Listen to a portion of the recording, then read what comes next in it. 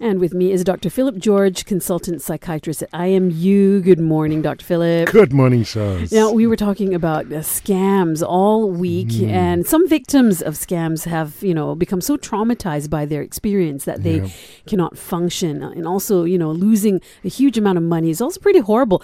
So, Dr. Phillip, what can you advise someone who may be traumatized like this? Yeah. I mean, essentially, when people go through stress, and if it's a life changing stress event, then they can have several different reactions to that. And the first is, of course, acute stress reaction. And acute stress reaction can be where they feel, emotionally affected, and it affects their day-to-day life and their relationships and their work. But it doesn't last too long. And after a while, they get over it with support and, help from others, and they move on. But there are others who may have a prolonged stress reaction, and that can be an adjustment disorder, or it can even trigger off major depression. So, in people who are vulnerable, it's important to identify if it's progressing for too long, then it may need some professional help and understanding, and get some, therapy and interventions into it as well. I think the other thing is as well, when we go through something like this, it's important to look at who our support networks are, people around. It's useless being blamed and shamed, and sometimes people may do that when we're, going through stress after being scammed, and instead of that, we need to look for people who actually can support us and tell us, it'll be over and we'll be able to get out of it and things will be better in future. I mean, it's bad enough you think you've been a fool for falling for it, but then for someone to kind of say, yeah, exactly, you idiot, that just makes it worse. And things like, I told you so, and how could you be so silly, and all that's not going to help someone get through a devastating stress like this. Yes. Well, it is a mental health free clinic, so do call us if you have a question for Dr. Phillip. 03-9543-3333. Nora has a question about how to get over her depression. She's young, she's, poorly paid, and she just feels stuck in a rut. That's coming up after Robbie Williams here on Light. It's a mental health free clinic, and we have Nora. Nora, you have a question for Dr. Phillip? Yes, I do. Doctor, I'm 25. I've been working for 3 years, and I think I'm kind of depressed because I feel stuck and kind of underpaid as well. It's kind of hard for me to find a new job as well because there's no opening, and it's kind of hard for my industry as well. Right. So, doctor, what do I do? Okay, you're afraid to leave, is that right? Yes, I'm afraid to leave. You're not willing to train in other industries or any other kind of job scope? At the moment, no, because I'm trying to improve my skill set here. Okay. So, Dr. Phillip, what do you think? Well, I think the last part of what Nora said is very important, and, that gives her hope. She's trying to improve on her skill set. So, importantly, when people are depressed, we identify different symptoms, and hope is an important symptom in depression. We can identify mild, moderate, and severe depression depending on the existence of hope. And if people have hope, then it's most likely maybe mild, and they can try and make lifestyle changes to help the depression get better. They can look for supports among their circle of friends, or even with religion or other activities that, may instill some hope in them. I think for Nora, it's important for her to understand that right now she's, at the beginning stage of her career life. And we've all been there. Yeah. We've been young and underpaid, right? That's right. Exactly. And so, I think it's important to have hope and also move forward and think more positively about the future with using that hope, and find other domains in our life. It's important to also think about family and exercise and recreation and, other activities that will bring, more pleasurable feelings instead of the negativity from her work. Because when you have all those buffers, then your work becomes more efficient. You might actually get upgraded or promoted, and, things improve as well. So work on reducing your stress, and that way your work becomes more efficient, and then you become valuable in your workplace as well. All right. Well, I hope that gives you some hope, Nora. Give us a call on 03-9543-3333. It's a Mind Matters free clinic. And coming up, Jacinta has a question about how to talk to her teenagers about their personal hygiene. That's next here on Light. Is a light breakfast with Shaz, and it's a Mind Matters Free clinic with Dr. Phillip George. Jacinta, you had a question for Dr. Phillip? Yeah, I'd like to know, I've got teenagers and obviously I'm doing their laundry and, I'm not too happy with what I'm finding in the laundry basket with regards to, how they're, taking care of themselves, and I think that they should be doing a better job. So how do I approach them and speak to them openly about it without, sounding like the nagging mom? And also, I want them to take it seriously, because when I have tried to broach the subject with them previously or downright just, told them off about it, they're always unhappy and they don't want to hear about it and they don't take me seriously. It's like, no big deal to them, or, they think that I'm bugging them. So how do I deal with this, doctor? Yeah, I also want to know because I'm experiencing the exact same thing, Jacinta. So, Dr. Phillip, what are your thoughts on this? I mean, you've had teenagers in your house before, I'm sure. Yes. She's an young adult, but sometimes you have to, still have that same old hat, the parenting hat, and help them through even when they get older as a young adult. But yeah, it actually, parenting is a dynamic thing. It changes. And, as your children grow, your approach has to change. And you can't be top down. When they become teenagers, it's often, okay, we're on an equal level. Let's be friends. Let's start with being friends, but we have also boundaries and we have rules. And they need to know those rules from the beginning. That, there is a bath that they have to take every day. They have to, do their clothes, or, even as they get a little older, they may have to be more independent. So you tell them things like, okay, now you're old enough to use the washing machine on your own. Yes. And, that's going to be your responsibility. Now, if you're not going to do your clothes, I'm sorry, I'm not going to do it either. Yeah. And you have to live with that. So, you put boundaries, you put goals and everything, and treat them like an adult. Because that's what they want to be too. They're fighting to be independent. Right. One of the things that I usually advise parents when they want to communicate with their teenagers is to not, sit them down like you're having a therapy session and say, look, let's talk about this and that. Family meetings. Yeah, that's right.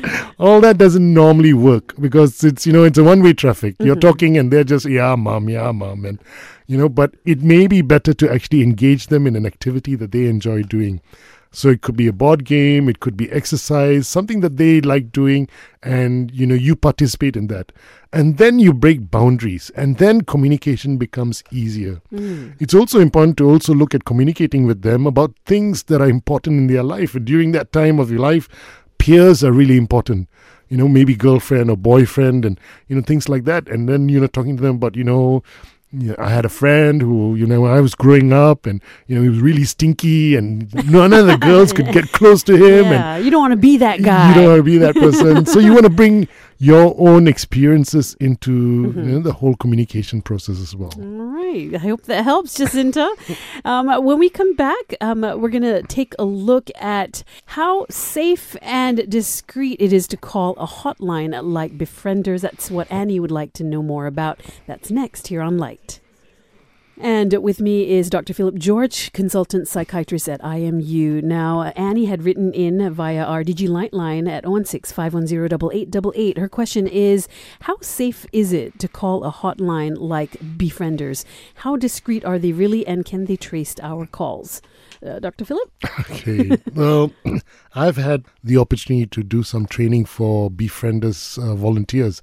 We were setting up the Seremban branch of the Befrienders, and I helped in trying to recruit people and, give them the idea about what mental health and issues are. So there's a big difference between para-counselors and counselors. Now, counselors are people who are trained, who go through, a diploma degree. They're registered with the counseling body of Malaysia. And then you have your psychologists, and they're registered under another body. And then you have your psychiatrists. They're registered under the Malaysian Medical Council.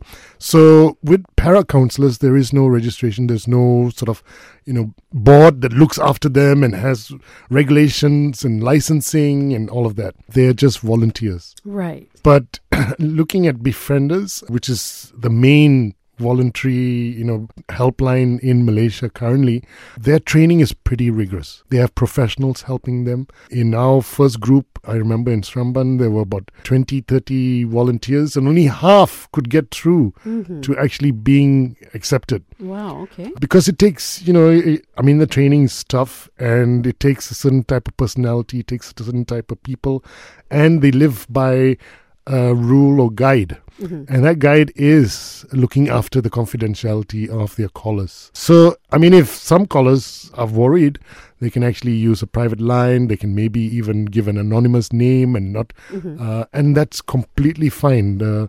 Voluntary befrienders and all that are actually happy to still talk to people, even though they don't want to mention their name or who they are and give identification details. Okay. In any situation, would a befriender trace the call if they were worried that this person who was calling them may do harm onto themselves? Yeah, so actually, because harm to himself or harm to others is something that is necessary to be reported, but you need to have a contract to be able to state that, and I would say, I think it's, that they would most probably say, if you are at harm to self, I would need to, report this, and, and I think that's the appropriate way to approach it, actually. Okay. That people who do reach out to a helpline need to know that confidentiality can be broken if there is going to be a risk of harm to themselves or to others as well. All right. Hope that answers your question, Annie. I thought that was a really good question. Yes, absolutely. Coming up, Sean wants to help a friend who is in an emotionally abusive relationship. We've got his call next here on Light.